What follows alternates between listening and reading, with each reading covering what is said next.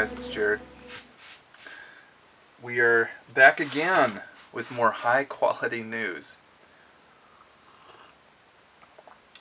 So I want to go through a few news stories that kind of interested me about the marijuana industry. And then there's one or two stories that I really want to get into that one of them is from last time, the first episode. This is episode 2. So we'll just go through these and then we'll spend a little bit more time on the last one because I think it's the most interesting, at least for me.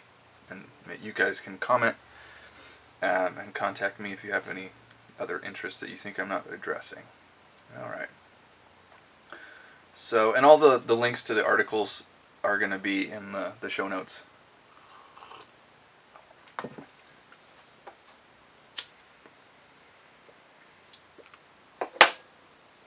Alright, so there are 3 publicly traded companies in Canada that are traded on the New York Stock Exchange that the Motley Fool thinks are going to be acquired, probably by either, probably by Canopy Growth.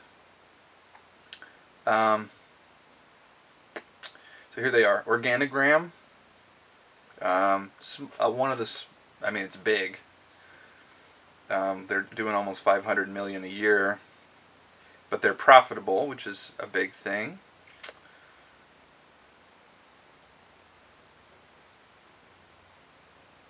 So there's a German company, Alpha Cannabis Germany, that might buy them up. We'll see. Aphria, one of the larger one, market cap of $2 billion. Jesus. So we'll see. They just bought up some other stuff. Canopy Growth might take a look at them. And then the Green Organic Dutchman is also, it's a funny name for a publicly traded company. So we'll see. There might be a lot of buying and selling of different companies this year. Yeah.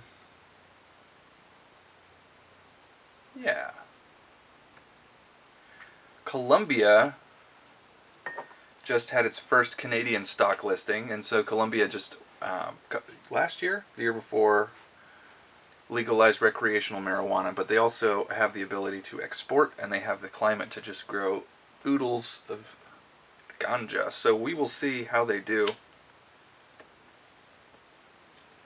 I think this is going to be good for everybody. It's certainly better than illegal cocaine.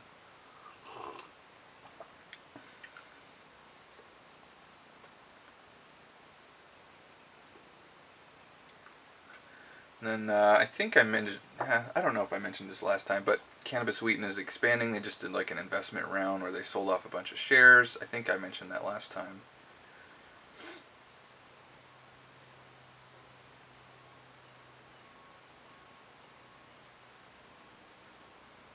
Yeah, so everybody's doing like licensing deals and multi-country deals.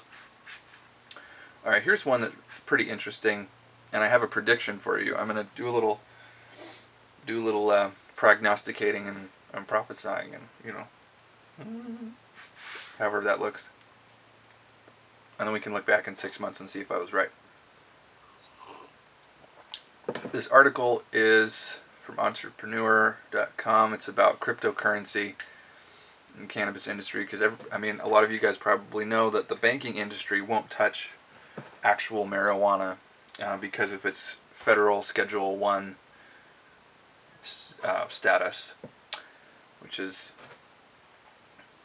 a little, I get it, because basically the federal government could come in and seize the money at any moment because of its legal status. So this article is just exploring what we might do and kind of the blockchain, Bitcoin. I think there's something called Dash, a coin called Dash that people might use. Yeah. So I think that might be a way of doing things. However, if things go this route, the government will get involved in cryptocurrency. So I'm a little skeptical about if that's a good idea for cryptocurrency. It's certainly a good idea for cannabis. But here's my prediction. This is May of 2018. I forget the date. By the end of the year, before the midterms, because we have a Republican House right now, and they want the midterms, they're going to do something about the scheduling of cannabis.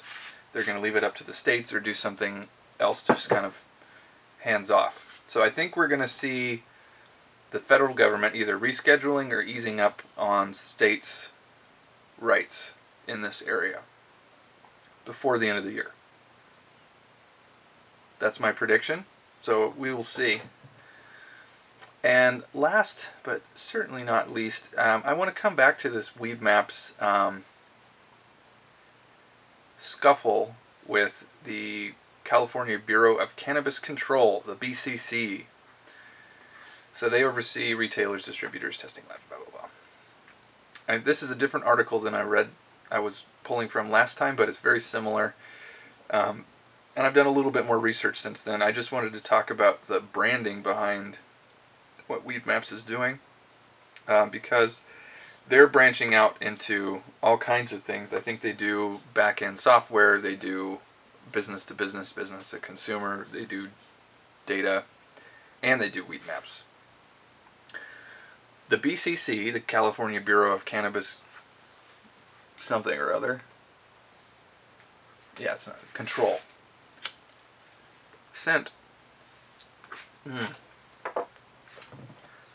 they sent Weedmaps a cease and desist letter based on a lot of the fake and illegitimate dispensaries that have been popping up. They refused to comply, arguing that because Weedmaps is a website, it doesn't require a state license, it's not under the Bureau's jurisdiction. I think that's probably right, and I think one of them is an attorney. However, I wanted to talk a little bit about the brand here. Because I just watched a video with the CEO guy about this, and he was a little, he said, yes, we're gonna, and I'm paraphrasing here, you guys can go to their Twitter feed, there's a link to the video, it's the last one that popped up. But essentially, yes, this is a problem, it's been a problem for a little while, and it was kind of vague about that. But I think this is going to become a big deal, and and he also said, we are the Google of the cannabis industry. So that tells me, A, that they feel they're in a dominant position, and they might be tending towards a little brand arrogance, which I think is it looks like this is coming through on this decision about how to react to the cease and desist. As a consumer, I think that Weedmaps' main objective here is to provide me with good information. I think that's their bread and butter. And if they're not doing that, and if they're not, it looks like they're not as committed to that as they could be. And maybe they just don't have a good PR person. But this is going to damage them because people aren't going to want to go to illegitimate dispensaries. One that I was going to last year got raided, and I saw the employees' pictures, who I recognized right away in the paper. They had been arrested, and I think it was misdemeanor charges. People don't want that to happen to them. Now, I live in a conservative town with a very conservative police force, and it's a whole thing. Yeah, I don't think it's under their jurisdiction either. I think they were right in that. However, I think they really need to get out in front of this fake thing, the fake dispensary, the illegitimate dispensary, because if they don't put the time and money into figuring out what's going on there and making sure that the consumer gets the best information and goes to the legitimate dispensaries, even though they're going to miss out on the ad dollars from those illegitimate dispensaries, their brand is really going to suffer. And the fact that he called Weedmaps the Google of the cannabis industry kind of tells me a lot about where their head is at. And so I predict trouble for Weedmaps in the future. Their website is so useful.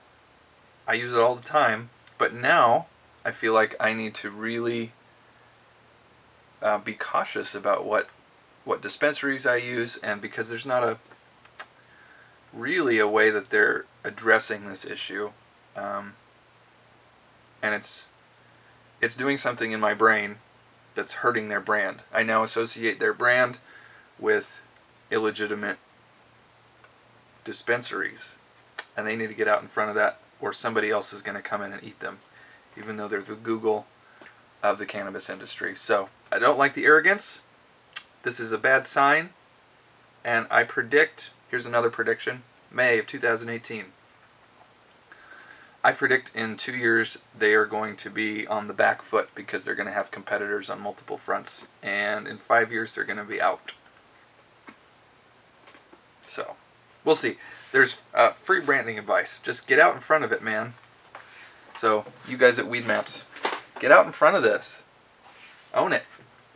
You don't have to bow to the jurisdiction thing, but just own it. People will respect you. People want legitimate information. Anyways, I'm going to put the show notes, the articles in the show notes. I will see you guys soon. Hopefully you guys enjoyed this. Please leave comments, questions below. I should be able to get those, especially on YouTube. I'll see those. I'm still messing with, I'm using Anchor.fm to distribute the podcast, and I don't know if it will show me the comments, or if you can contact me through there. I'll have to check that out. So, anyways, subscribe or follow or whatever it is, whatever platform you're on. Please follow me, and we'll talk soon. Hopefully about some more interesting branding things. Peace.